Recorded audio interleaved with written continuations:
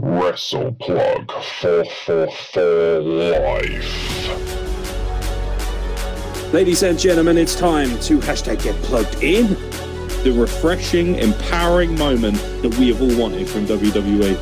It's like ordering a medium pizza and then turning up with an extra large and a bottle of Coke. You absolute mouldy cheese fucking baby bell dairy leaf dunker shit. What happens is these fucking people live in this fantasy land. Everyone got their shit in. Everyone got each other over. Everyone looked good and made the industry look great. People need to fucking back the fuck off Ronda Rousey. New to wrestling talent. Super kill! Mamma mia! Ladies and gentlemen, boys and girls, children of all ages, welcome back to the Wrestle Plug podcast. You can buy one of these at wrestleplug.bigcartel.com. There you go, cheap early plug. We'll get that out of the way. Also, prowrestlingtees.com/wrestleplug. Now, the state wrestling address for the week, which means we're going to talk about wrestling, even though we're not really that motivated by it right now because wrestling is such a terrible place to be. But I did watch all of this week's wrestling, mostly highlights and stuff, and also there was Full Gear. So we got plenty to talk about. Nonetheless, we had a break last week, so hopefully you have,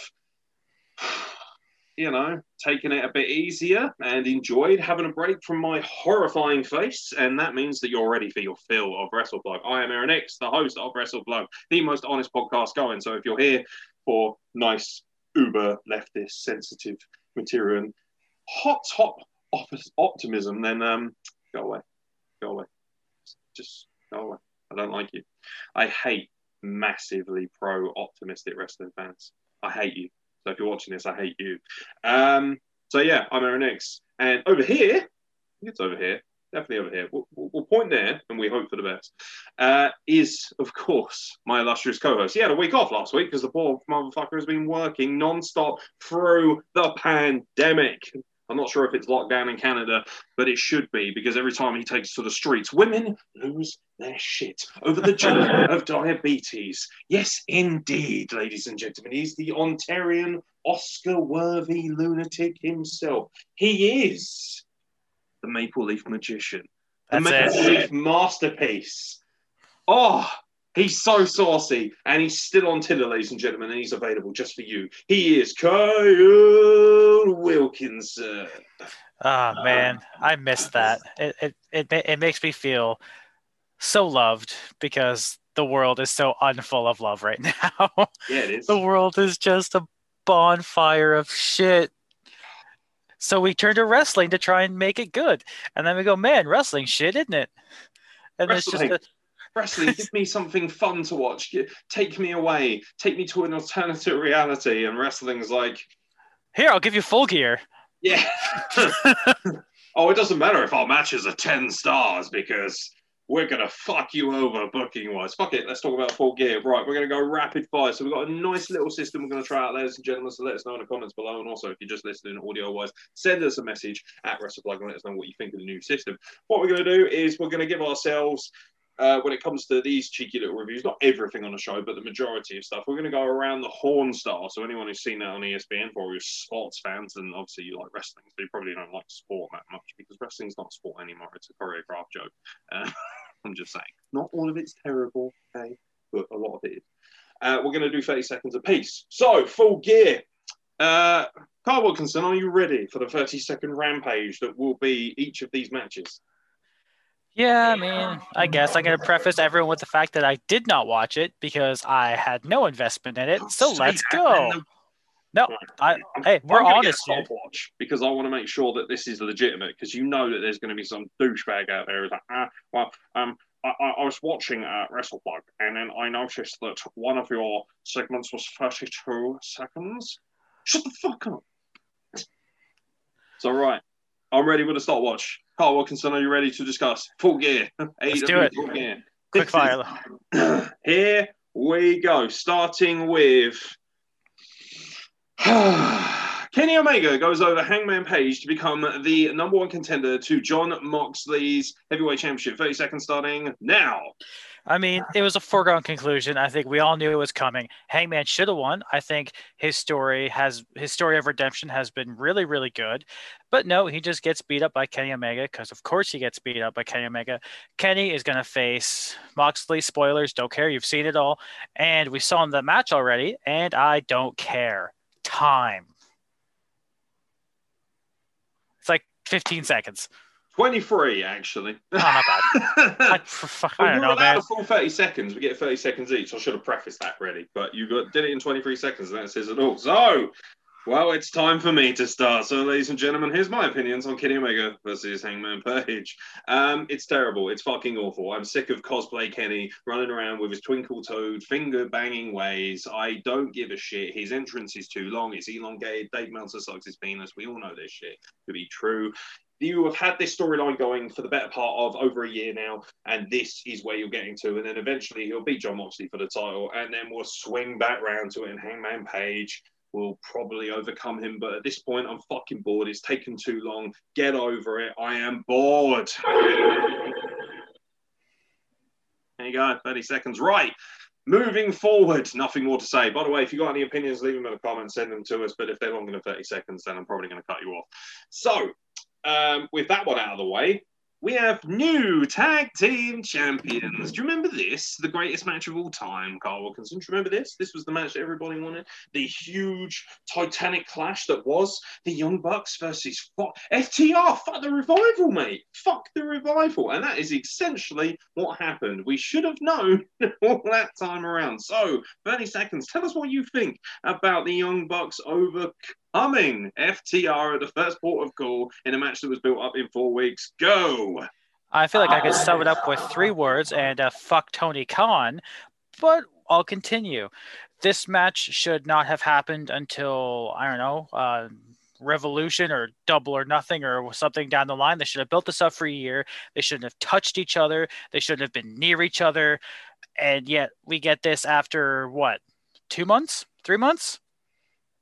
The build was shit. I'm sure the match was fine, but I don't care.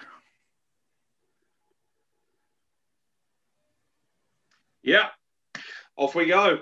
This was terrible. This was awful. The match was fine. I'm sure it was. I've only seen some brief highlights from it. I'm not going to watch the whole thing because the booking of this show was absolutely dreadful, as you would expect from us. I don't hate AEW. I hate a lot of their booking decisions. There's nothing wrong with the match quality. That's never been an issue. What has always been an issue. And this is a real fine example of that.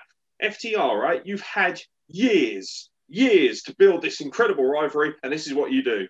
3 weeks, a load of bullshit. We don't know who heel is, and then FTR lose the belts. Thanks for coming.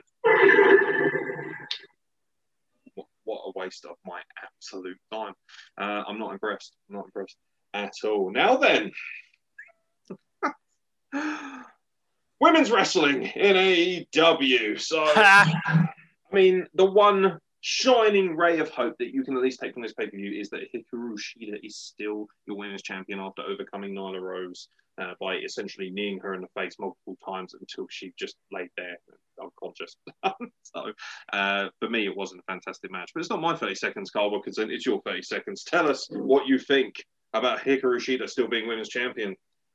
I mean, that's fine. I think she's been an incredible champion when she's been on TV. Her matches have all been really, really good, especially the one with Thunder Rosa. We talk about it all the time, but it was so good.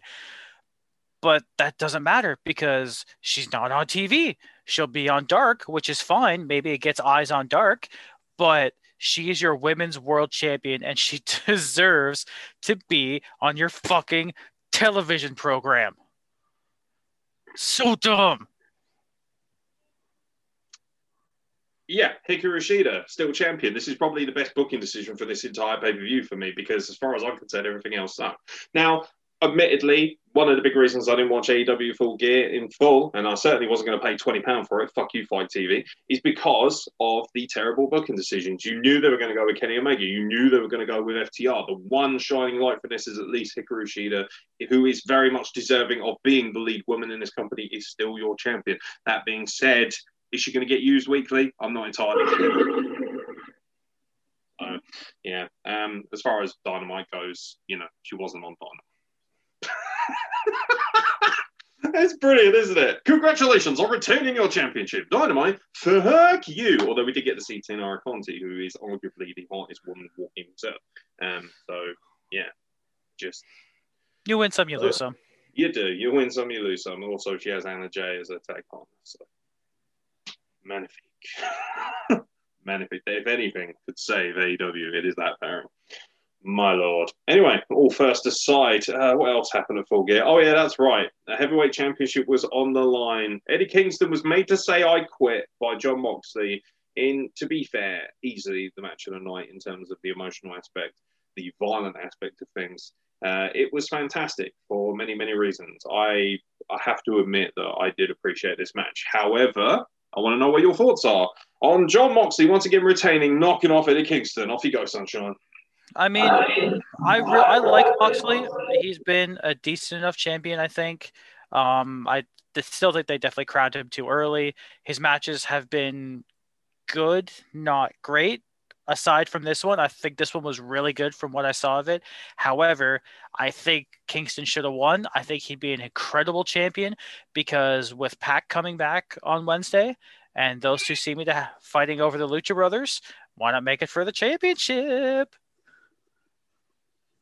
Have you got a timer? Because you seem to be bang on these. I'm very impressed. I reckon you've got to start watching. You're not telling me. So off we go. Perish the thought. Yeah, Eddie Kingston should have won, and he didn't, and that's a real disappointment. I understand why Jon Moxley won. He is a marquee talent. He's a guy from WWE. People recognize Jon Moxley. That's why he's your champion. That's why you're probably keeping him as champion for so long, because you feel like he's commercially going to be a bigger success. However, Eddie Kingston is by far and away the best mic worker in the world, followed by number 2, Pac, and the fact that they're going to be hooking up, which we're going to talk about in a moment, jizz-worthy, and there will be no 30 seconds for that because I need it. But yeah, Eddie Kingston should have won, and he didn't. Shameful. Finally, from Full Gear, because I can't be asked to talk about anything. Actually, no, there are 2 matches, to be fair, because I feel like we would be rude if we didn't bring up one of the non-title matches at least. But rounding out the title matches, Darby Allin overcomes Cody Rhodes to become your new TNT champion. Cup of coffee with the bell. What do you think about Darby Allin knocking off Cody Rhodes this quick again, and the TNT title again almost becoming a bit of a prop? I mean, this is the first non-WWE guy to have a singles championship in their company, so maybe they're using homegrown talent. I mean, I guess you could count the young... I don't know. Singles championship, I'm still right. The point is, why did Cody even win it back? I think it could have been more emotional if Darby beat up Brody Lee. I mean, he wouldn't because Brody Lee's the best and should win. But at least now they're using one of their homegrown talents. You finally got called out by the timer, mate. So, but I'll clean it up for you because I always like to look after you on this. So, Darby Allin wins. What is the point? What is the point of this belt? Cody Rhodes jobs out Brody Lee the first opportunity he gets when he comes back from filming. He has 2 rather suspect performances against Orange Cassidy, and he immediately drops the belt to Darby Allin. Darby Allin doesn't look really that strong for me in this scenario. He's been doing the whole Sting thing where he's been sitting in the rafters, sitting in the crowd, watching him, observing him. That's pretty pointless. We're now continuing with Taz versus Darby Allin. I just don't see the point. Cody Rhodes is becoming a bit of a joke, and what he's doing is he's falling into the trap of what his friends are doing on this program. So, yeah, pretty much. Now then, on to MJF versus Chris Jericho. The winner will get an opportunity to join, well, forgive me, if MJF had won, which of course he did, he would join the Inner Circle. Yeah, so I don't know which angle you want to go with this. I mean, I'm sure the match was absolutely fine. The result was kind of not really in question. They wouldn't have built it all the way up just for him to lose. That being said, this is a match that was made 2 weeks before the fact. MJF versus Chris Jericho, which is a huge money match. What do you think about MJF winning and now being a part of the Inner Circle? I don't really know because I love MJF. The kid's like 24 years old. He's got a ridiculously bright future. He doesn't need this. Maybe it's something he can supersede Jericho and take over, maybe. I think that's probably where they're going. But for the most part, right now, it's funny, but I think it'll wear real thin real quick. Yeah, absolutely. Still got 4 seconds left. It's great. No, it's not. Oh dear, I didn't bait him. I swear to God, it is what it is. And so it happens. MJF versus Chris Jericho. This was a once in a lifetime match for a lot of people. This was a dream match. The 2 most charismatic guys you had in the company. So what do? You give it 2 weeks build. Oh, that's the noise for this whole thing. I don't really care if MJF joins you in the circle. It's obviously leading to Sammy Guevara turning face. They've been building to that as well. Sammy Guevara, of course, lost at this pay-per-view to Matt Hardy in a rather strange match, has to be said. Although entertaining if you like cinematic stuff and definitely worth a watch. But for me, yeah, this is a terrible, terrible thing because you just didn't build it up enough. So that pretty much rounds out Full Gear, unless there's something else you want to talk about. It should be worth pointing out that the NWA Women's Championship was also on the line. Serena Deeb successfully retained against Allysin Kay on the buy-in. Great way to get the NWA Women's World Championship over. Put it on the pre-show. Let's go. And Thunder Rosa comes out and demands a rematch with Serena Deeb. So there was that. Do you know what? AEW Full Gear, I'm seeing the massive consensus, particularly online, is that this was an incredible pay-per-view. And I have no doubt that from a wrestling standpoint, the quality was great. Everyone's saying Kenny Omega versus Hangman Page was amazing. I'm not here just for top quality wrestling because there are other promotions that do that just fine. I'm here for something a little bit different, and ultimately do you know what it is? It's just way too much of the boys club, the elite running rampant, and I haven't got time for it. I really don't. It bores the crap out of me. I will watch it again. I've cancelled my AEW subscription, as a lot of people might have noticed on my social media, just because I think, well, why should I give money in something I don't enjoy? So I'm not going to spend time running it down like we have done because that's just negative energy and I can't be bothered, Negativity is a part of life, but I'm not going to waste my time and my exertion hating on something. If I don't enjoy it, then what's the point of covering it? What's the point of watching it? I will tune back in, of course, because my boy is back on the screen. I'm very excited about what he'll be doing. But this is going to be one of those shows now which has gone into the fast forward bracket. And by that, it means that I'll be like, oh, not interested. Click, click, click, click, click. And this is why I don't watch it live that much anymore. One, because I've got better things to do with my time. Ultimately trying to, stay afloat financially and live and eat food, which, as you can tell, is going okay in terms of the food department. God bless food banks. And ultimately, I'm just going to flip through and watch the things that I want to watch. So, whatever. No, I mean, that's all you should have to do. Subjecting ourselves to trash just isn't fair. Tony Khan's a little fucking mark for himself, just trying to be cool. A little tool, isn't he? Yeah, and you know what the worst part is? Because Kenny's going to beat Moxley, so it'll be fucking Kenny and the Bucks as champs, and we're going to be like, wow, this is total shit. They're just going to redo it. I should mention as well, Don Callis was on commentary for Kenny Omega's match, which was fantastic, but ultimately, I don't want to see Impact and AEW link up. I know from a business standpoint it's good, but I don't want Impact to be like AEW or vice versa. I like the fact that Impact is its own brand, it's its own entity, and I think it's good, and it's sort of a one. So that it's nice to see these crossovers. But what pisses me off as well is the majority of AEW fans, don't lie to yourselves. I guarantee you're the ones who slag off TNA all the time. No, Impact's just TNA, nobody likes it. But as soon as Don Callis is on there, how cool that we saw an Impact person on AEW. Like, no. You don't get a right to mark out if you've been shitting on TNA and Impact for the last few years, even though the product has actually been fantastic. And I'm looking forward to talking about Impact this week. I'm willing to bet that most people didn't even know who Don Callis was until it said Don Callis, EVP or whatever his title is of Impact Wrestling, and that pisses me off because he's at the Destiny shows on a regular basis because Destiny shows have a lot of Impact stars, Impact found a lot of their stars from Destiny. Josh Alexander is one. Ace Austin is one. Homegrown talents. And whenever Don Callis shows up, we chant, lose our shit. And he just soaks it in because he's such a shit-eating heel character. I think he's been like that his entire career. And he's such a cool guy. But all these AEW people, like I said, probably had no idea who he was. I'm sure some of them did. Like, I'm not going to say all of you are dumb. Cyrus the Virus. Yeah, I'm not going to say all of you are ignorant. I'm just going to say there's some people out there. That's ignorant. That's ignorant. But there's some people out there that just, you said it already when we started, just have this, like, they look at everything so positive all the time. They're like, man, this is great. I'm like, is it though? Is it? Is it though? Is it though? It's like that thing with is it Thor? Chris Hemsworth. Is it though? I don't know if it's from Marvel or it might be someone else, but I've seen this GIF constantly that people use where he just goes, "Is it though?" It's so accurate. He definitely says it at some point. I've seen so much Marvel that my brain can't handle it all, especially after working for the last like 5 days. So it's definitely a thing. If you swinging your work dick around, It's not by choice, dude. 5 days of work. Right, all that. He's going to be coming on the podcast next week with money. No. How does it feel to be poor? How does it feel?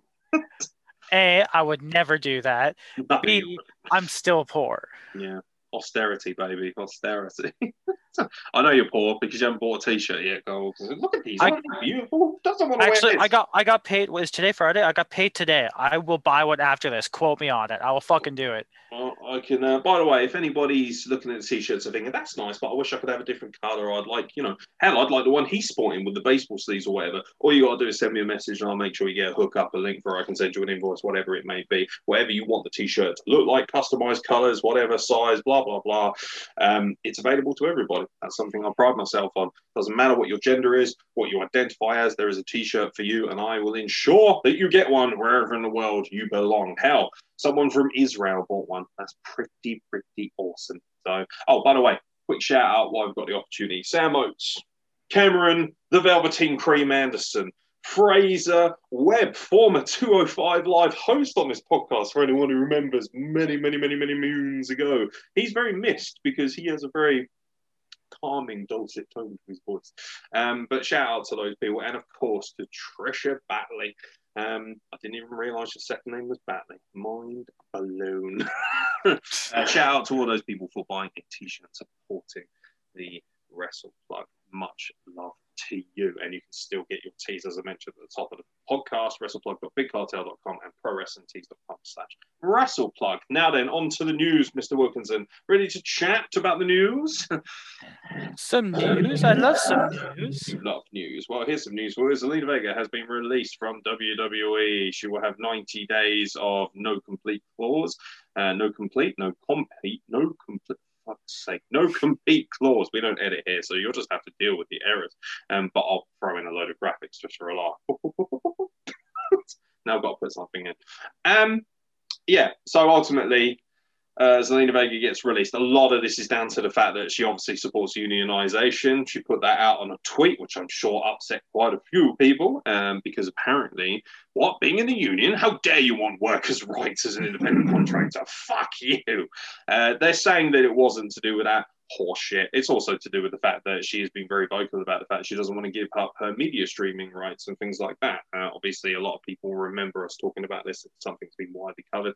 WWE essentially saying that, we want a cut of all your profits from your Twitch streams, and also you will no longer be allowed to do them under any of your wrestling names, only your real names. And even then, they've been trying to dig into that. So Zelina Vega has essentially bet on herself and has said, go fuck yourself. And I think that's a very good choice. There are opportunities elsewhere. And also, she is fucking amazing in every sense. The woman's beautiful. She's smart. She's an entrepreneur. It'd be interesting to see whether her husband follows suit. Of course, Aleister Black, Tommy, and a lot of people might know him by. Wouldn't surprise me if he follows suit as well. Their YouTube channel is very successful. Her Twitch streams are going to be very successful. I've noticed that her and Paige have been having some fun back and forth, and obviously Paige is very successful at what she does via streaming. I think this is good for them. I'm really happy because ultimately I am sick of it.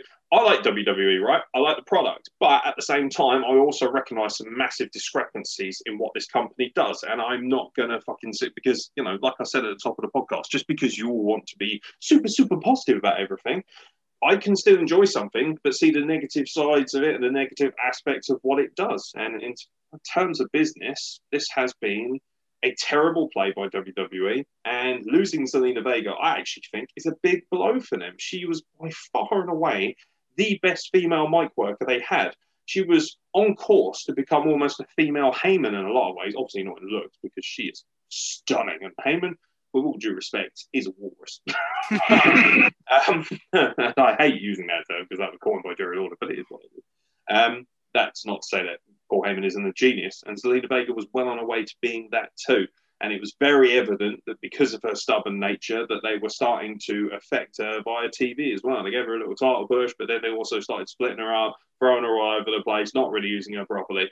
And this is just the culmination of that. I think this is a big loss for WWE, and I don't think it's a huge loss for Zelina Vega. I have no doubts that she has made quite a bit of money in her time there, and she will continue to make money wherever she goes because she's just a fucking fantastic human being with a great sense of business. Yeah, I don't think she'll be hurting for business opportunities anytime soon. I think any wrestling company would be ridiculous to pass up on her, especially in a managerial role. Like she's fine in between the ropes. Honestly, she doesn't do it a lot, so there's not a lot that you can really gauge, at least from her WWE career. But on the mic, like behind someone who really needs someone to kind of give them that extra level, give them that bit of a push, kind of like what Taz is doing for Brian Cage right now. Brian Cage definitely isn't the strongest talker. He's not bad, but he's not great. Taz is bringing him up to that level. Zelina did it with Andrade. She did it for the better part of 3 years. That I think she could do it with just about any talent. Impact, AEW, I don't think it matters. I don't think she'll be hurting at all for that. Yeah, no question. Moving on in the news. The Rascalz have been evicted. I can't believe it. Cue the smoke. There you go. For those of you watching on video, you will enjoy. Fucking hell. Here we go. Now then, the Rascalz have been evicted from the Treehouse, sadly. Impact has done wonderfully well by them. I wonder why they were taking quite a few losses lately on TV. And it wasn't a huge deal, but I thought, hey, come on, this is the Rascalz. I love the Rascalz. Anyone knows. I've met them. There's a photo of me with them right there. Just why not? Because I know I can do it. Lovely guys, really cool guys, world-class workers as well. And it seems like the three of them have been picked up by WWE. Now, apparently, they haven't officially signed a contract yet, but it is sitting there waiting for them on the table. When I watched Impact, I had no clue. I hadn't checked out any news sources. I don't really like the dirt sheets. I like to enjoy wrestling for what it is. And when I watched Impact and saw they were getting evicted, I thought, oh, no, they're not going to AEW, are they? Because don't get me wrong, they would be great in AEW, but we've seen what they're doing with the tag team division. We've seen how many tag teams have just been kind of thrown by the wayside or ignored. Their tag team division is all over the place. And I thought, oh, no, they'll just get lost in there and they get lost in the shuffle despite it. With WWE, they get the benefit of the world-class production values, the Rascalz in NXT, mate. Need I say any more? Imagine the Rascalz jumping Danny Burch and Oney Lorcan and starting a program. Imagine them coming in, getting, hello, Desmond Xavier versus Johnny Gargano, Johnny Gargano versus Trey Miguel. The body is ready and willing. It's going to be great. It's going to be great. I'm really thrilled, and I really hope that it will be confirmed soon that it will be joining WWE. But as far as the Impact run goes, that's pretty much it. I believe next week will be their farewell. I think they're going to be involved in a main event, or may even be a turning point. I'm not entirely sure, which, by the way, is tomorrow night, and we'll give that a quick preview as well. But the Rascalz, moving on. Just amazing lads, and I'm thrilled for them, and I hope they make a lot of money and do really well because they are free. There was actually 4 of them. Myron Reed has kind of been forgotten a little bit, unfortunately, but I hope that all of them do fantastically well in whatever they do, because they're all world-class lads who deserve the best. I would love to see like the Rascalz against the New Day, or the Rascalz against the Street Profits. Oh, just because all 3 of those teams they're just so charismatic. They're just so much fun. I mean, Christ, just give me a triple threat with like Kofi and Montez Ford and Trey Miguel. Just you would feel like you'd have to watch them. You couldn't watch it live. You'd have to record it and then watch it in half speed later for you to not see them jumping around like they would in like animes when they're fighting. The original fucking Ring of Honors, wouldn't it? It's just that'd be crazy. Roadrunner wrestling, super.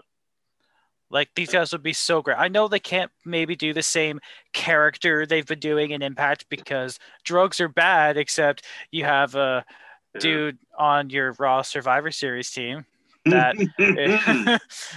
Drugs aren't his only problem, from what I hear.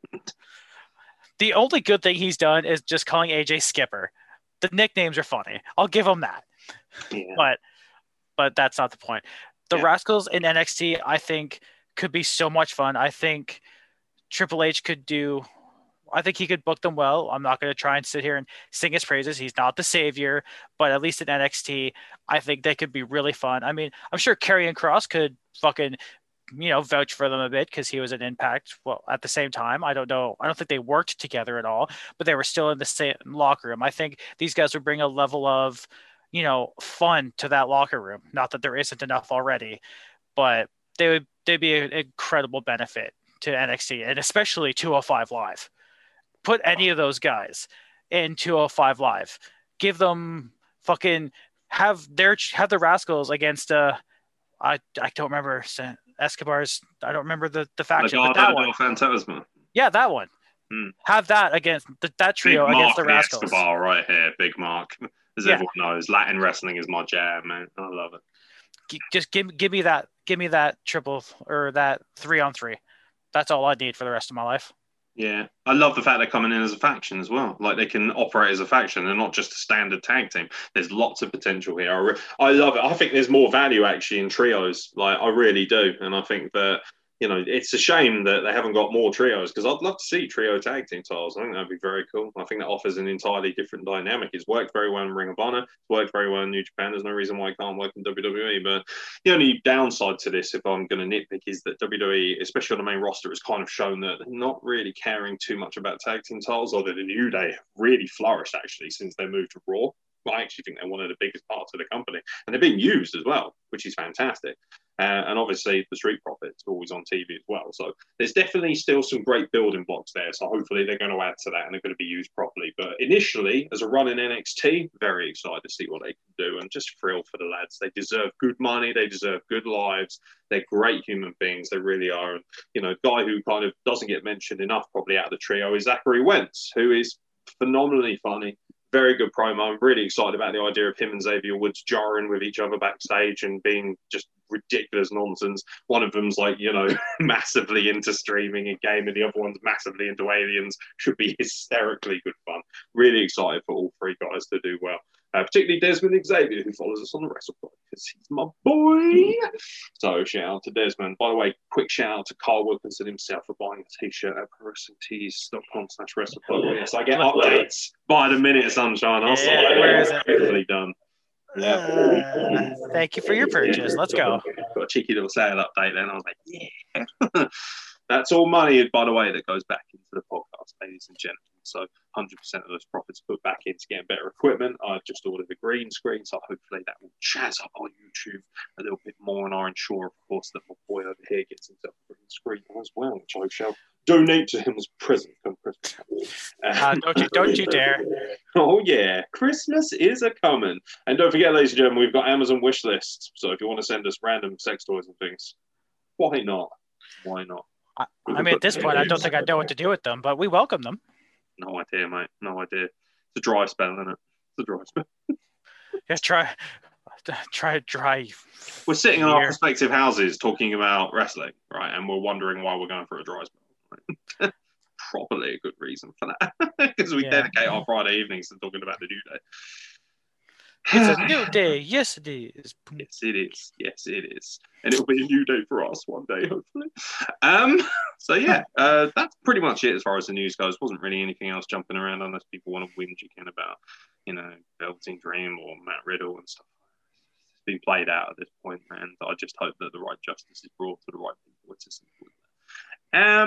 Let's have a look at the week's wrestling. We're going to bring back in the timer for this just to make it nice and quick. So I'm going to quickly look at the flashpoints for Raw, NXT, and AEW Dynamite. And of course, Impact Wrestling. How could I forget? In fact, if anything, Impact Wrestling will be getting far more coverage because it deserves it because they work so fucking hard. The plucky underdogs of professional wrestling. So back to the start watch. We're going to start with Raw, and we're going to start with the fact that Mustafa Ali and Ricochet had a match of the year contender. But the big problem here is probably the fact that Retribution's angle has been whittled down to the fact that they hate Ricochet for not joining them. Oh, how the mighty have fallen. So, Carl Wilkinson, 30 seconds. Tell us what you think about, well, not only an incredible match, but more so, I imagine, as I know that you haven't seen the match yet before, what you think of where Retribution has been going from this point forward, starting now. I mean, I don't think there was any sort of thought that Ricochet and Ali would have a bad match. I've seen the highlights, and we talked about it before we came on live. That top rope backstabber, Jesus Christ, that really cool submission Ali had to finish the match was also really cool, really innovative. But Retribution is still... They've just been buried so hard that this is a step in the right direction, but not enough, not yet. Damn it, I need to really keep better time of myself, don't I? That's all right. That's fine. It's honestly hard to talk about it when I haven't seen it. Yeah, that's what I've gone with the 30-second thing, because ultimately I appreciate that you got a lot of work to do. So, and you just don't have time to get home after a shower and having a hot meal and stuff. It's hard for us to, when we're paying rent and everything else in between, to sit down and watch this much wrestling. So, it's all right for me losing my job and everything, but for Mr. Wilkinson, he's got a real life. So, but it is an amazing match, ladies and gentlemen. For anyone going, I suppose I should throw my 30 seconds and away we go. It was an amazing match. It was for me, close to a 5-star match. Mustafa Ali is incredible, as everybody knows. He's a massive inspiration for me, being, of course, of Middle Eastern descent myself.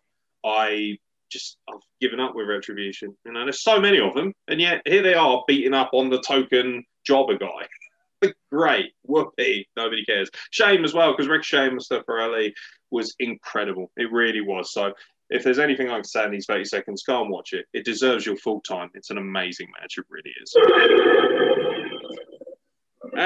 Raw. Now then, the only other real flashpoint for me, of course, is the continuation of Drew McIntyre and Randy Orton. Next week, we will see Drew McIntyre get his rematch for the WWE Championship against Randy Orton, which pretty much signals that he's obviously not going to win it, which we knew was going to be the case anyway. I think it's being set up for Edge to become new champion, which I'll be okay with when it gets round to it. But because he's not on my TV, I'm frustrated. And also there is this side angle going on that you might have seen with Drew McIntyre and Sheamus, where Sheamus keeps bumping into him backstage and he's just like, oh, I've had enough of these wankers on my team.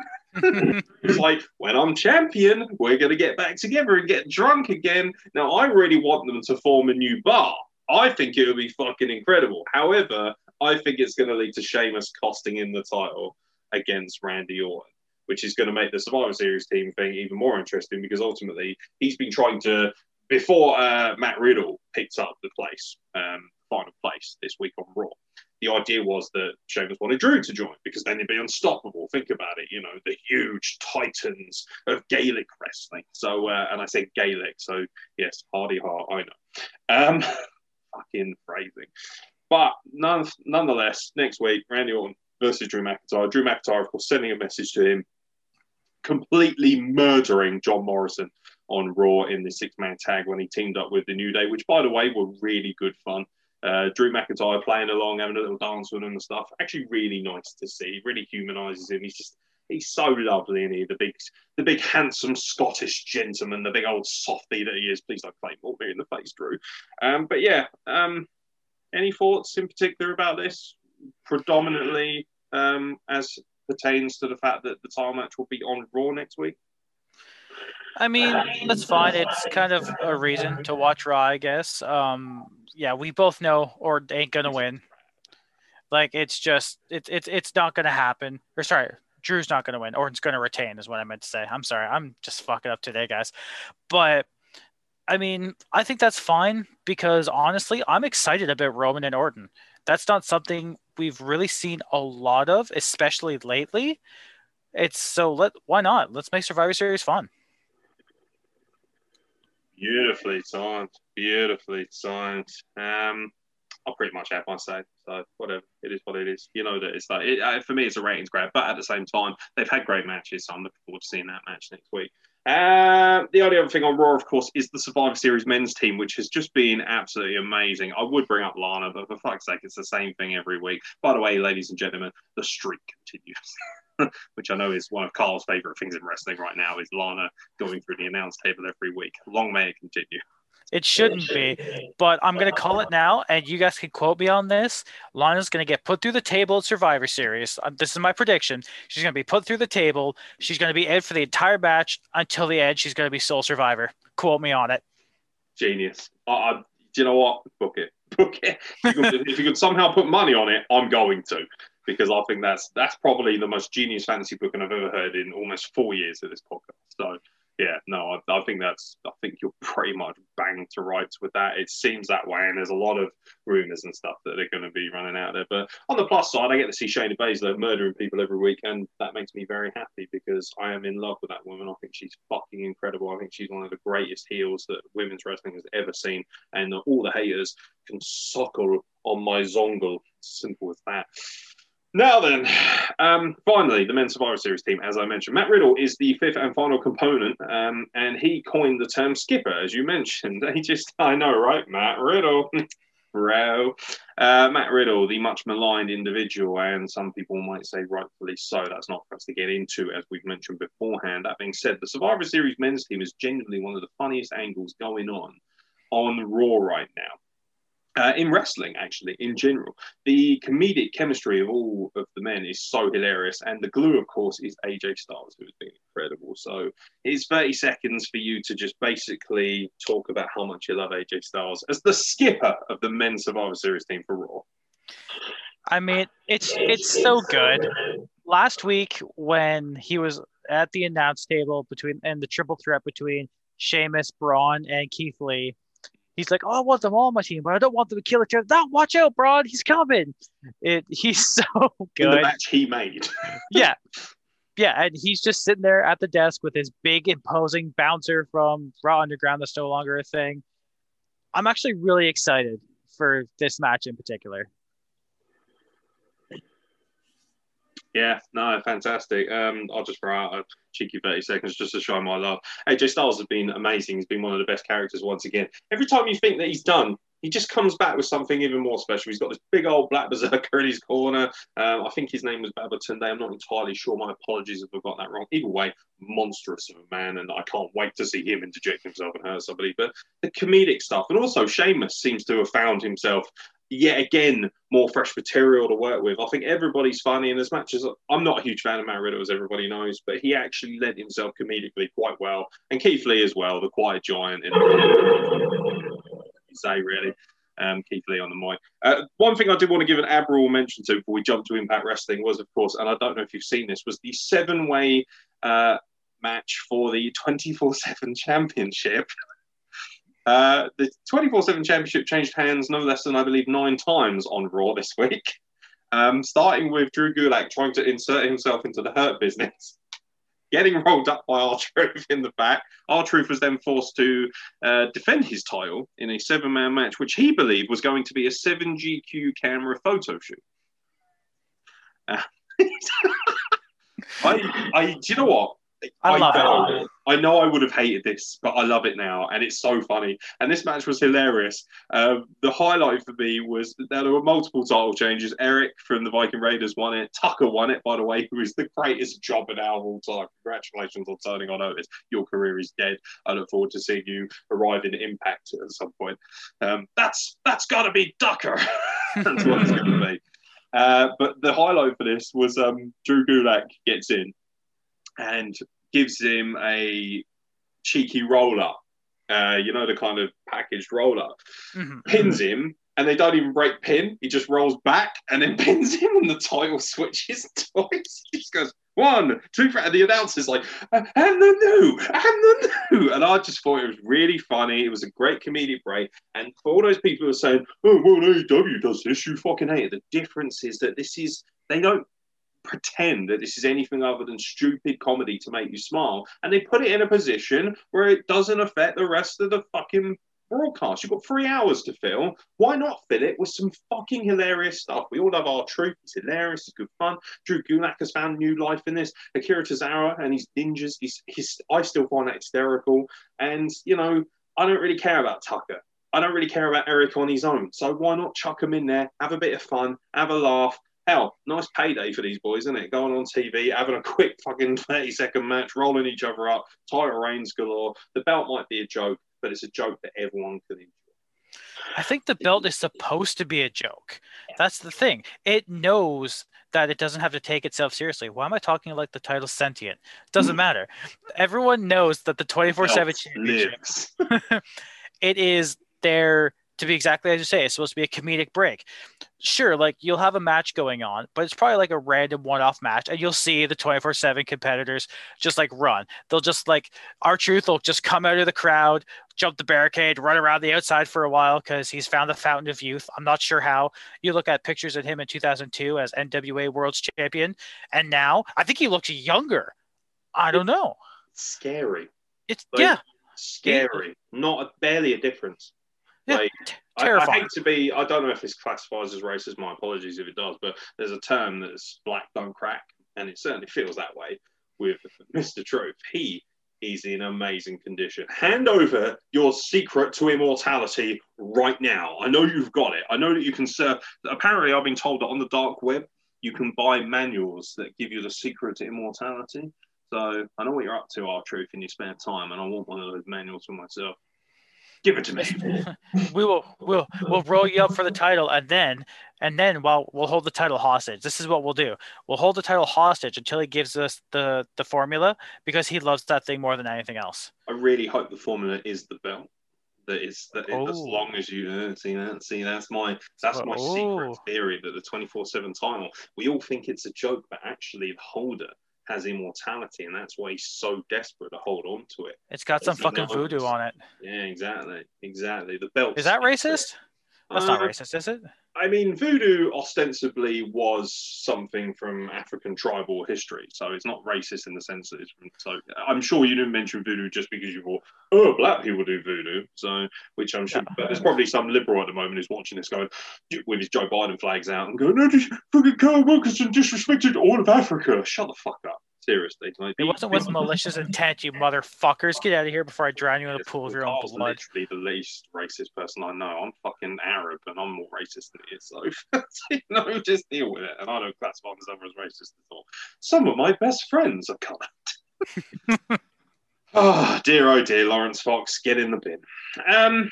Yeah, so that's Raw, ostensibly. Moving on to Impact Wrestling briefly. The North will be challenging the Good Brothers soon and defending their tag team titles. And the main event saw Carl Anderson and Josh Alexander get it on. Not before he had slapped the shit out of Ethan Page backstage, because the new gimmick is that apparently every time someone mentions Karate Man or Ethan Page, he goes into a trance and slaps them for disrespect, which is probably, for me, the best thing going in wrestling today. Now I'm understanding why everyone marks out like mad about Ethan Page. I've always liked him as a worker, right? But I've never watched Impact on a regular basis, and I haven't seen a lot of his Karate Man stuff and things. So for me, I feel like a brand new fan. And every time I'm watching it, I just burst into hysterics. Nothing beats. And luckily for me, it went reasonably viral, which I was very proud of. That little video where I spliced in Bruno Mars. And I can't stop watching it myself. I'm a mark for my own shit. I love Ethan Page. He's phenomenal. I love Josh Alexander. Crazy man crush on him. He's one of the best looking men I've ever seen. You don't get to see him without his helmet, ladies and gentlemen, very often. And when I saw him without that helmet, it was like love at first sight. I was just like, Josh Alexander is a real man's man. Oh, bit of Josh Alexander, sir. Oh, suit you, sir. Carl Anderson versus Ethan Page. Surprise, ended in a disqualification. But are you excited for the North versus the Good Brothers? I mean, how could you not be, man? I don't know if you're giving me 30 seconds or not, but I'm going to go over it, so don't even bother. Well, you'll get the buzzer, but you continue to speak at your leisure. I adore the North, and not just because they're both Canadian boys. Like, their chemistry is just so good. Their matches are so fun. They're the best tag team in Impact right now, bar none, other than perhaps the Good Brothers, just because like they've got, a legacy behind them as well. But just their entrance when Ethan's just sitting on the apron, just waving like a fool, and Alexander's fixing his headgear. I'm like, this is so good. Like, if you guys haven't watched Ethan Page's vlogs on YouTube, they're fucking brilliant. They're so funny. He's even got a Twitch, and he's been playing stuff on there. I'll plug all his shit all day. I don't even care. I've met him twice. Incredible dude. Him and Alexander both. And now is their match taking place tomorrow night? Is it at Turning Point? I believe so, yeah. That I don't think they've actually had. Maybe they've had one match since the Good Brothers showed up. I think so. They were in the Fatal 4-Way together, weren't they? Yeah. but I don't think they haven't had a 2-on-2. 2-on-2, yeah. Yeah. So I mean, Doc Gallows will probably just do some fucking kick Ethan Page right in the head, and then Karate Man. I don't know. It's going to be so much fun. If I have the time, I think I'm going to try and get Turning Point. I'm going to try and find a way to watch it. I mean, if I have the time. It's on Impact Plus. And if my body allows me to have any sort of semblance of rest. When you're watching this, it'll probably be tonight, because I'm hoping this should be available for Saturday. We're recording this on a Friday night, Saturday morning, so hopefully this should be available. So yeah, it'll be tonight on Impact Plus.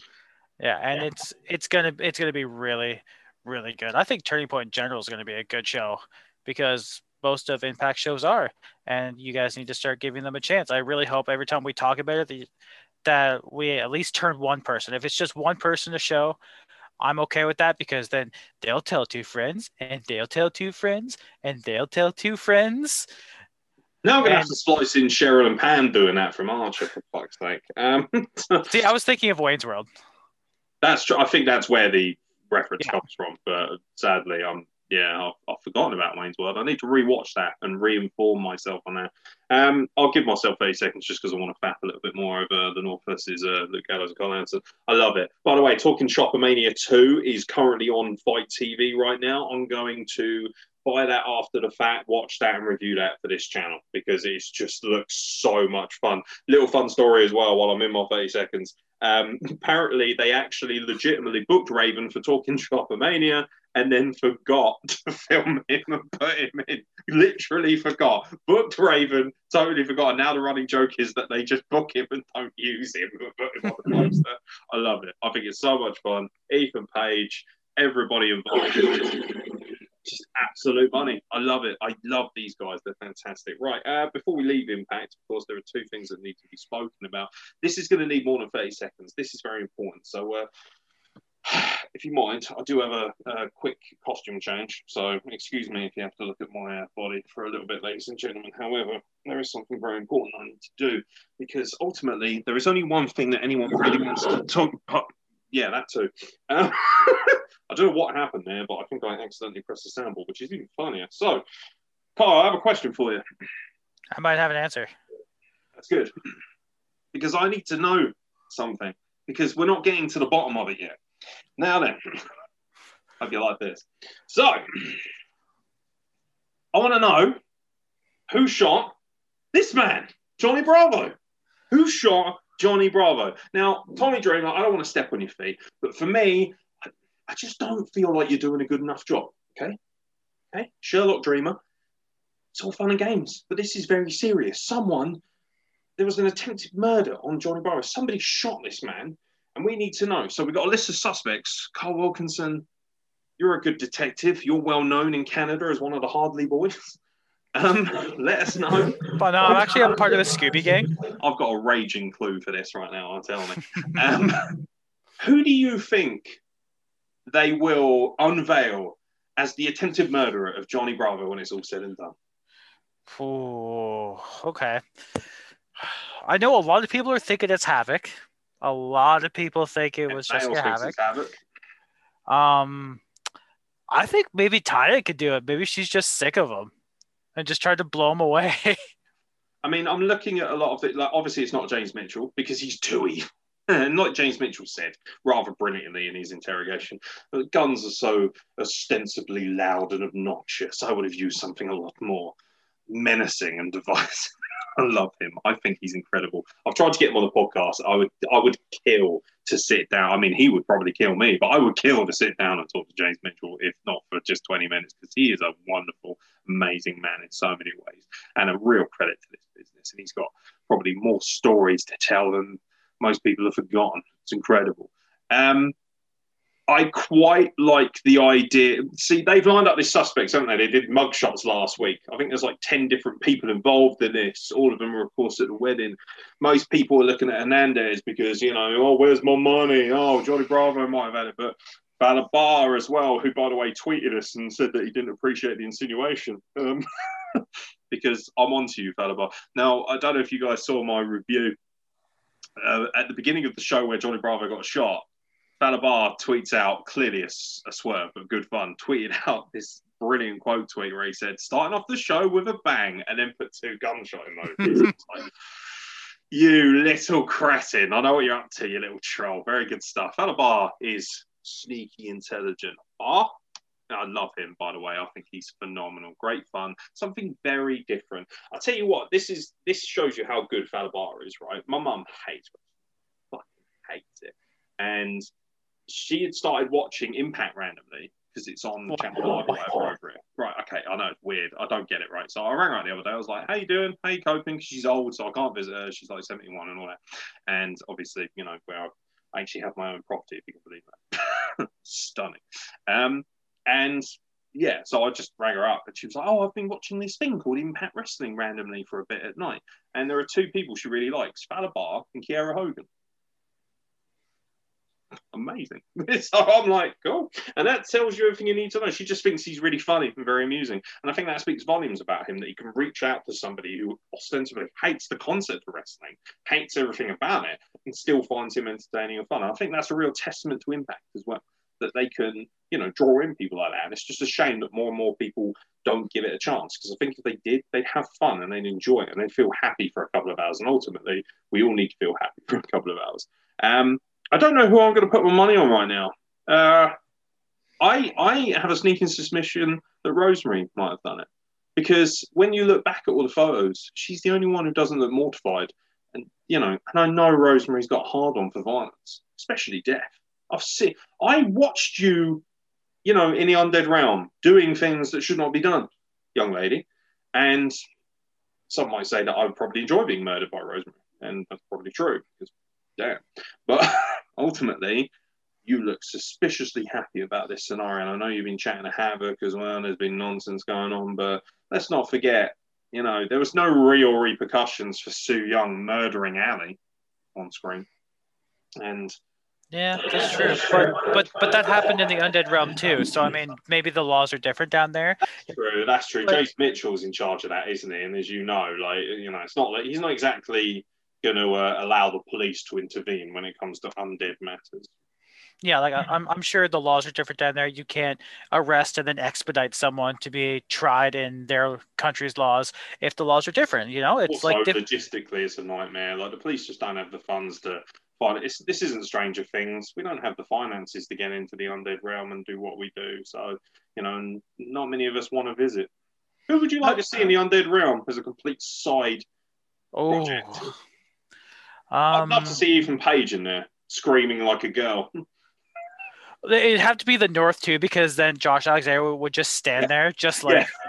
I've got this great image of like Josh Alexander's like slicing and dicing demons while Ethan Page is going, ah! Just think it'll be really fucking great, buddy. Or him as Karate Man, like, just chopping the shit out of people.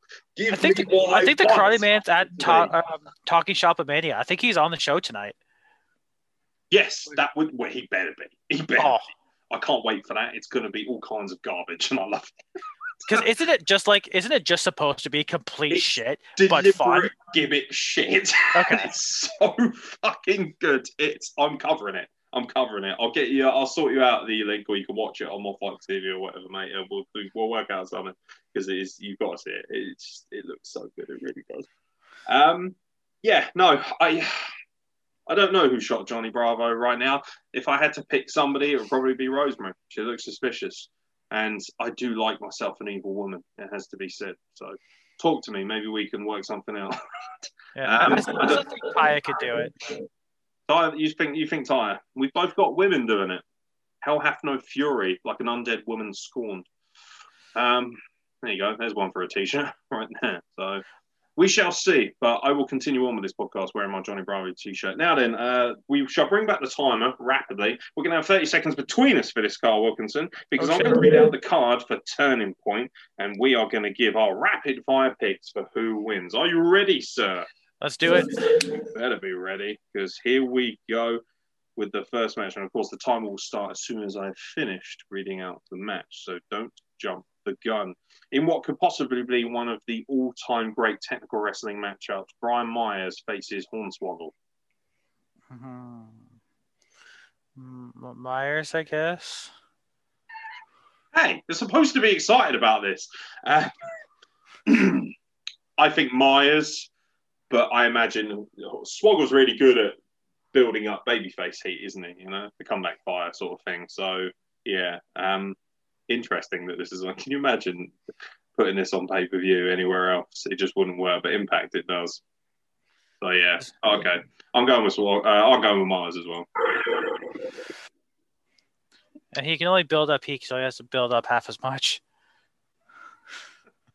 Wow. Okay, we're just throwing dwarfism jokes out there now. How things have changed. This could be an absolutely sneaky banger. Moose versus Willie Mack. Oh, you gotta go with Moose. As much as I love Willie Mack, I think Moose is riding incredible amount of momentum from that win over EC3. Moose.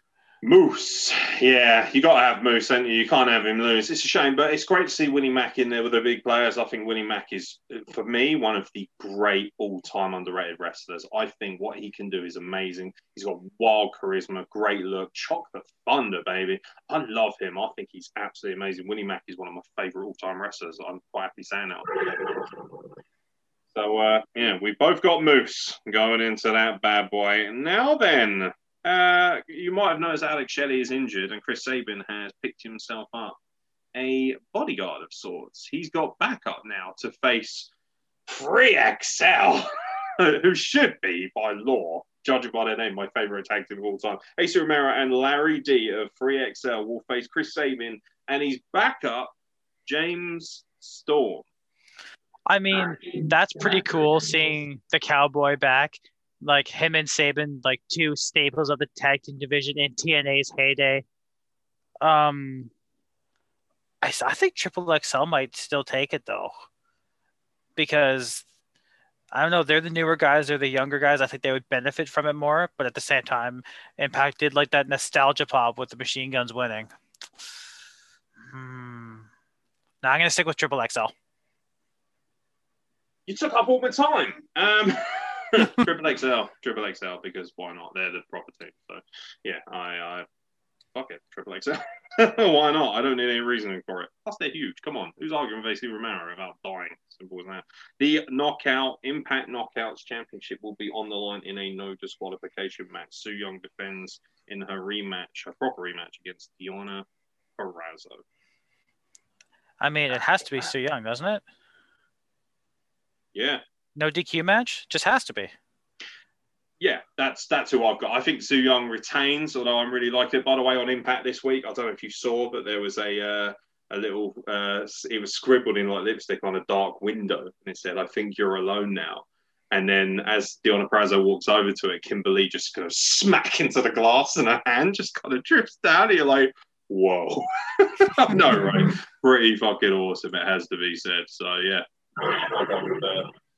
I'll go with Su Yung to retain. Who's going to mess with the Undead Bride? Let's be honest.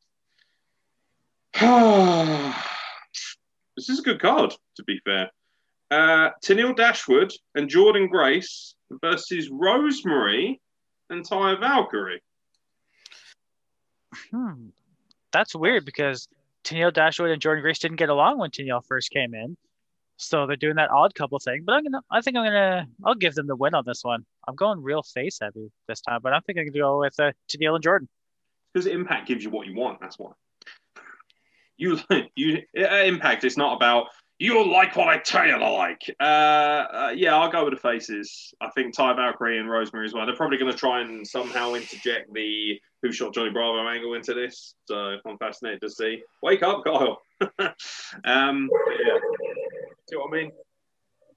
See, women's wrestling puts Carl to sleep. No. Whoa. It's not true, actually. Women's wrestling is something that we're really hot about, as you probably would have noticed from what we were talking about. Daivari versus Eddie Edwards. That's random AF, but I'm Eddie Edwards, I guess? I'm going to go with Daivari. I think Eddie Edwards is the company guy. He's quite happy to put guys over. He's Mr. TNA, Mr. Impact to a certain extent. That's probably why they put a belt on him at Slammiversary, but he was a transitional champion essentially for Eric Young and then Rich Swann, who's now champion. I think Daivari wins. I don't really care, if I'm being honest. Not that I don't dislike. Not that I dislike both guys. It's just whatever. Daivari and Eddie Edwards. I don't understand why that couldn't have been on Impact, to be honest. But it is what it is. Rohit Raju against, to be arranged for the X Division Championship. He did beat TJP this week on Impact to retain his title. And as long as he is champion, by the way, TJP will no longer have an opportunity to become X Division champion. I could see TJP dressing up as Suicide like he did when Suicide was first a character and coming out to win. Money! Book it. You're on fire this week with the fantasy booking. If that happens, I'm going to lose my shit. TJP as Manic/Suicide, whatever you want to call it, that'll be so sick. Oh, that'd be absolute money. Remember when Suicide was like the kind of... He was invented via the game, wasn't he? That was a character from the game, and that's how he got invented. Yeah. And I'm pretty sure TJP played him originally. I think a lot of people have, but I think TJP was one of the main ones in like 2007, 2008, I think, when the game came out. Yeah. He was Manic as well. Wasn't Manic Suicide? I think so. Or similar. Maybe he was his brother or something. But I'm pretty sure TJP was Manic as well. So, yeah. Great shout. I love that. And I'm all aboard that idea as well. That sounds fucking phenomenal. The tag team titles, of course, will be on the line. We have mentioned it before. The Impact World Tag Team Championships will be defended, of course, by the North against the Good Brothers, Doc Gallows and Carl Anderson. I mean, I'm going to stick with my boys, the North. I can't have it. I don't think they'll give them the titles back just to have them lose it this quick. Their last reign lasted over a year. I don't think Gallows and Anderson need it. They'll get it eventually, but I don't think it's now. Yeah, I think the Good Brothers feel like the natural progression in terms of who should take the tag belts next, but I don't think just yet. And, you know, I imagine a lot of people are probably saying that, oh, you know, you gave fucking FTR and Young Bucks a lot of shit for their lack of build. Why not this? I was like, well, first of all, their build was still better. And ultimately, fuck the Young Bucks. That's all I'm going to say on that. Bow, bow, bow, bow, bow. I know, right? It's a shame Bromans weren't in because that would have been absolutely perfect for that. I do believe that leaves the main event. Yes, it does. Rich Swann defends his World Heavyweight Championship against Sami Callihan, who will no doubt have Ken Shamrock in his corner. That's such an odd pairing. I still don't get it. But I mean, no, I'm or something maybe. I don't know. Yeah, I'm going to stick with Rich Swann. He just won it. He had an incredible comeback story. Yeah, Callahan's already had it. He doesn't need it. I think this is just to help establish Rich Swann's reign. Yeah, I echo your sentiments. It's nice to see Sami Callihan doing something. It feels like he's kind of got sidetracked lately and hasn't really been doing much. So it's nice to see. You know, he was in the gauntlet and that was about it. But yeah, I think Rich.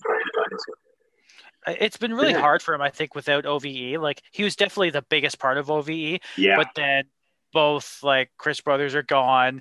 Fulton is with Ace Austin now. Like, he's definitely got the charisma to get himself back over again, to do something really good.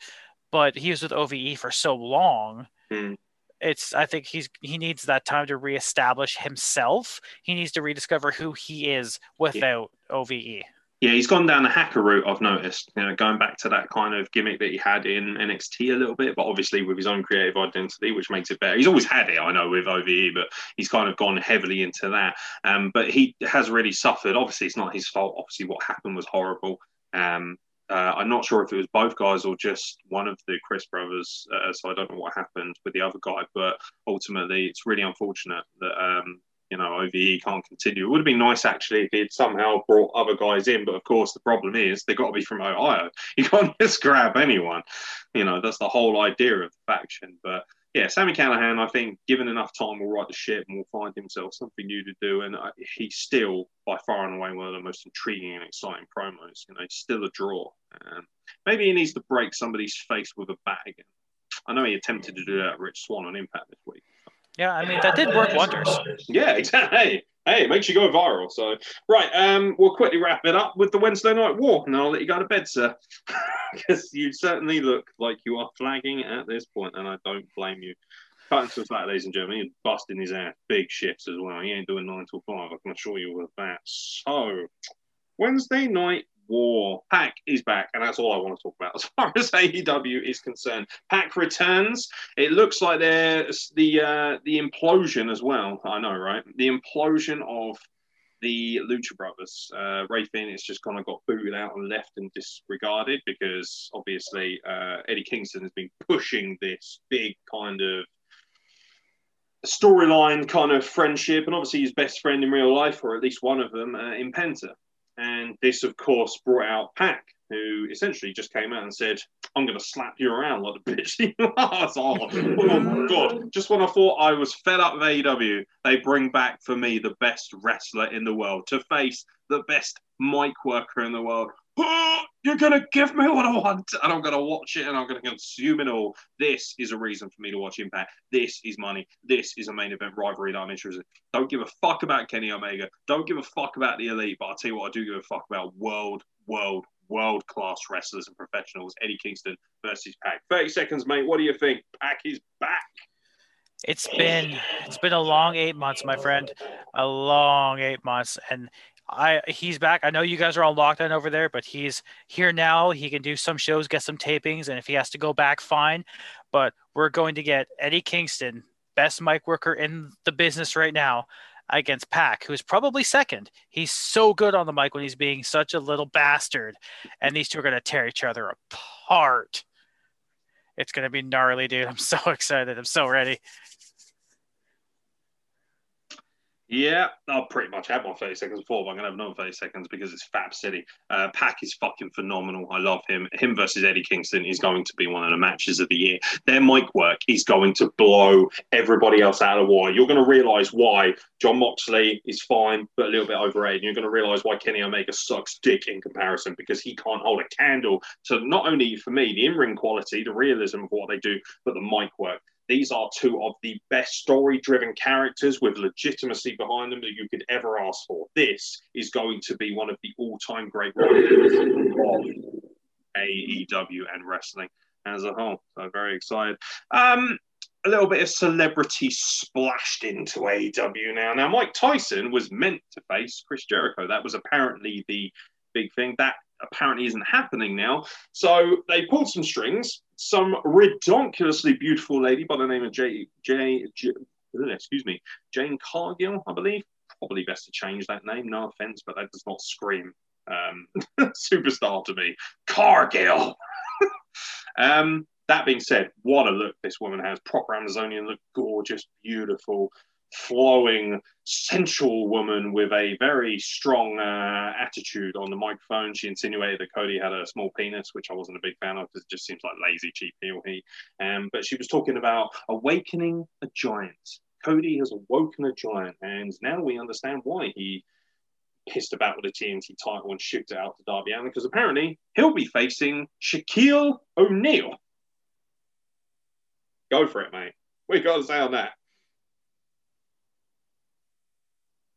I'd love it if your 30 seconds was just silence and you just go.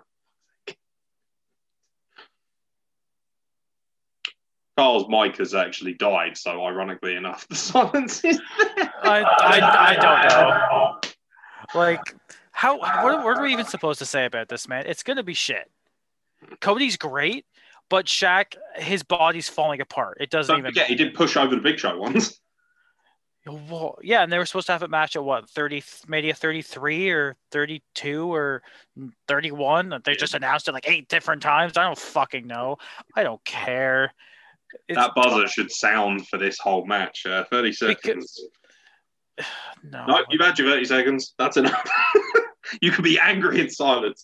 Shaquille O'Neal versus Cody. Here we go. What the fuck? I don't care. I can't imagine this is actually going to be a match. I'm assuming that, the thing is as well, right? What a shit device. Now, you've actually got some moving parts now. Thunder Rosa's coming in. Alison Kay's coming in. Serena Deeb's coming in. All of a sudden, your women's division looks a little bit more legitimate. Shame that they're fighting about different belts, which doesn't really make any sense, but it is what it is. And you think, oh, okay, there might be a shining ray of light. So how do you bring in this exciting new prospect of a woman? By telling Cody he's got a small penis and she's the message board for Shaquille O'Neal. What's the point? I don't get it. Shame. But she looked fantastic and I'm excited because if she can work in ring as good as she looks, she could end up being champion very quickly. Hikaru Shida, your days might be numbered. Not much else to talk about on AEW, not unless you want to talk about QT Marshall getting busted open like a pig. By the way, sneaky good tag team match actually. That Butcher and the Blade versus QT Marshall and Dustin Rhodes. Nice little hardcore contest. Good fun. Kind of like a nice little, bow around the terrible angle that was Ali randomly joining him for a month and then bleeding all his credit cards because that's what women do, Carl. Did you know that? Did you know that women, according to AEW, women aren't allowed to be on concurrent shows and apparently they make small dick jokes and that they rinse credit cards because, they're Jezebels. Tony Khan, you little fucking piece of shit. How can you? I'm sorry, right? And I'm seeing a lot of women as well. This is what fucks me off. I'm not going to go on a massive tirade because I'm sick and tired of talking about it. But how can you honestly tell me, right, that AEW is so respectful? Did you see that thing? That woman actually asked Cody at a presser, what do you say to people who are disappointed with the build of Hikaru Shida and Nyla Rose only having 1 week? He said, yeah, I'm sure some people are disappointed, but it is what it is. Totally disregarded. Essentially, you're a fan of women's wrestling? Go fuck yourself. They clearly don't care. And I'm sorry, but how can you? I'm pissed off and I'm a man. Okay? So the people who really should be delving into this, I'd love to know how women can honestly support this company when they show women in such a disrespectful light like this, particularly as we're about to talk about NXT, who, holy shit balls, are killing it every single week. What's your excuse? What is your excuse? Terrible. NXT wraps up our show. Let's start with Johnny Gargano. What the hell happened? Now, they did it well, but what? Why? I don't get it. So Johnny Gargano was North American champion for a week and a half? About a week and a half, 2 weeks, yeah. Great. He jobbed out, so to speak. He lost the belt to Leon Ruff, who he spanned the wheel and it landed on, and then reinstated his hatred of wheels after the fact, which is still quite funny. Johnny Gargano loses the North American Championship to Leon Ruff. How in God's name are you going to cover this in 30 seconds, sir? It hurts because I love Johnny so much. He's never had a successful title reign, man. Ever. And then sure, this new guy wins it. He has it around his waist. He lifts his hand up. He's like, yeah, I win. The belt falls down his waist onto the fucking floor. That was funny. I'll give it that. But fuck sakes, man. Johnny, I understand you're the company guy now, but fuck.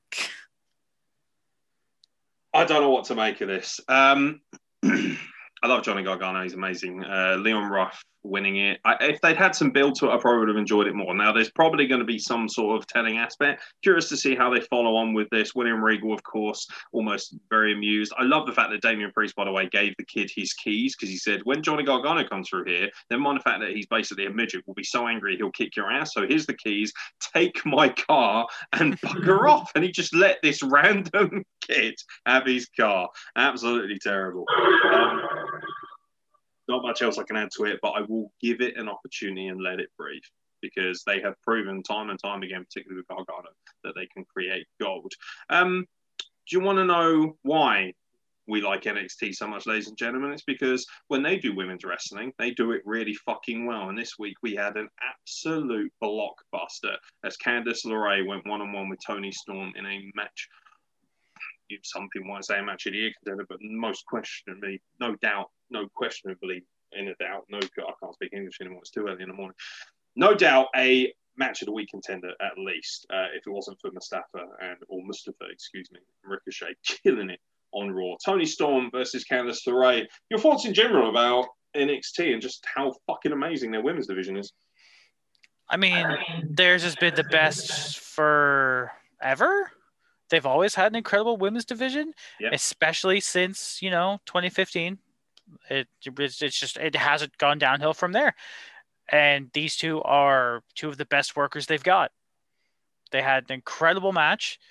I love heel Candice. I don't know why. I just do. The whole like poison pixie thing is just hot as hell. Yeah, it is. Sorry, Johnny. Yeah, don't please. Yeah, like don't hurt me, please. I don't know. Maybe you'll win it at the right time. The cock blocking horn. Just don't hurt me. Don't hurt me, Johnny. Don't hurt me. I'm not scared of him. I'm like a foot taller than him. Fuck yes. What are you going to do? Still super get my head off, but still. I wish I had your body. Yeah, no. I'm sorry, but how anyone can honestly sit there and tell me that AEW's women's division is even a 10 for this is laughable. This is the best women's wrestling going today, and I think Impact is certainly giving, its best showing as well, but I don't think it's got the depth and the excitement that this does. We've got Ember Moon, we've got Raquel Gonzalez, by the way, who came out to kick the shite out of the Chinese guy. I don't know what the triad stuff is, and with some old man coming down and painting his hand, I have no idea what's going on there, but I'm intrigued, so fair play to them. NXT women's division, fucking amazing, ladies and gentlemen. It's fucking amazing. By the way, next week, it's going to be Rhea Ripley versus Io Shirai. Oh boy. Oh yeah. Just a few little side notes about NXT as well. Obviously, Pat McAfee's boys, they gave Breezango their rematch and of course beat them, and then all hell broke loose and they beat the shit out of them at the end and made a statement. Pat McAfee is on fire, by the way, as the heel manager of these guys. I'm so excited. Do you know what he feels like to me? Poorly Dangerously back in the day when he had Austin and Rick Rude and guys like that in his faction. Good show. This is exciting to me. I think he's fantastic. I'm so excited, and I stand completely corrected because I remember without watching the product, I saw that he was going to face not Johnny Gargano, Adam Cole, and I thought, oh fuck off, I'm not interested in these bullshit stories. But this is a guy who's been trained by Rick Rogers, one of the best, and he clearly is passionate not only about the art of wrestling, but the art of wrestling done well, the art of the promo, the art of the storyline. He is on fire. Pat McAfee is, some might argue, one of the best heels in the world right now. And I'll tell you what, we always do our end of year awards and we always put, a breakout star for next year. I think he has the potential by the end of next year to be by far and away the best heel manager / mic worker they got going. And we know that he can, as a special attraction, go in the ring as well. What a match he had with Adam Cole. Incredible at TakeOver. Like, this has got miles, this angle, because, you've got all of Undisputed Era to get involved. It could go on forever. And I love the idea that Pat McAfee's like, I've got money, I've got clout, I can hire people and knock you off at a moment's notice. It has been absolutely phenomenal. And I'm here for it. I'm even here for Cameron Grimes putting a burlap sack over Dexter Lumis's head and kicking the shite out of him because, in addition to trying to fuck his sister in a shower and then it becoming a zombie, Cameron Grimes is fucking amazing. I love you so much, man. You are so funny. I still, to this day, so I got to see him wrestle at York Hall, right, an independent show over here. And he came out to Taylor Swift Shake It Off. No apparent reason whatsoever. And then just dance and dance. But when he was Cameron Grimes, right, just as he signed for WWE, he came over here. Him and Kyle O'Reilly were loaned to Progress for Super Strong Style. And I don't know if I'll be able to splice it in. I'll probably get hit with a copyright thing, so I won't splice it in. I don't want to promise anyone. If I can find a still image, I'll put it up there. So right at the beginning of the match, he's giving it all that on the mic. I'm WWE NXT superstar Trevor Lee. And I was like, boo, fuck you, we hate WWE and all this. And then he takes a drink from his bottle, turns it and just goes, throws it up. And as he turns away, bottle goes, doop, doop, doop, lands flat, square. Just no. And everyone's like, oh, the whole place. Like, this is the Ali Pally. There's like 1,500 people were there. There's the biggest pop you've heard all night. Everyone's like, holy shit. And Trevor Lee's just like, yeah, motherfucker. I was like, that is so fucking cool. I've never seen anything like it. Some weird anomaly like that happens every year. I know everyone hates Jordan Devlin now, but he rather brilliantly, when Chuck Mambo came out, Beach Balls, I think you remember Chuck Mambo from his brief appearance in Impact, has loads of beach balls get thrown in the ring because he's like a time-traveling surfer, or he used to be. Great gimmick, by the way. And Jordan Devlin, without even hesitating, grabs this beach ball as he's being introduced, throws it up in the air, and does a backflip and bicycle kicks it into the crowd and then lands back on his feet. And literally, I've never seen a pop like it. Nick Payne was sat next to me, and I'm pretty sure he tried to get naked and stick his dick in my head. He got hit mine. Amazing. So yeah, no, Cameron Grimes, I love you, and I love the fact that NXT. I just love NXT, man. I don't care if everyone's like, oh, you're a mark, you fucking love WWE. I don't give a shit. NXT is just easily the best. It's the best thing going today. It's fucking awesome, man. I love it. Any final thoughts before we wrap it up, mate? No, well, just to kind of bounce off what you were saying, people are gonna go, "Oh, you're just a mark for this," or "You hate that." So, but fuck off. We like what we like. Yeah. We're gonna talk about what we like. We still talk about the stuff we don't like because it's equal opportunity. But lick the sweatiest part of my ass. If I don't like AEW like I haven't lately, I'm not gonna watch it. I'll still look at the results. I'll still be able to form an opinion on it. But at the end of the day, we want to be entertained. This world is a dumpster fire. Yeah. I know you guys are on your second lockdown.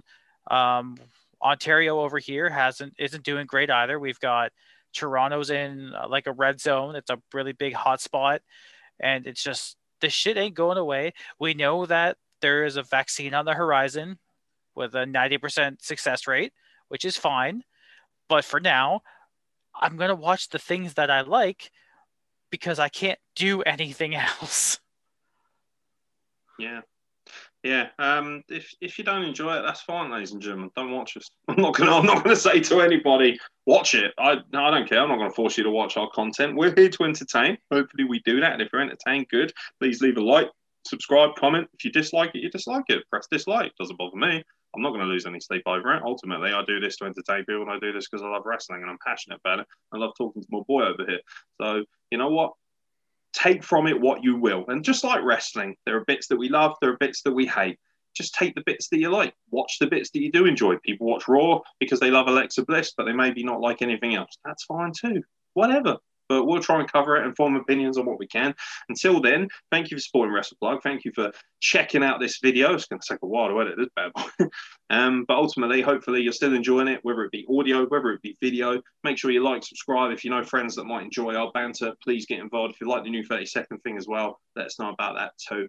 But for myself, Aaron X, and for Carl Wilkinson, thank you very much for listening. Don't forget, WrestlePlug t-shirts are always available. WrestlePlug.bigcartel.com and ProWrestlingTees.com/WrestlePlug if you are over the pond in glorious Canada or America, which is not so glorious, but it's okay.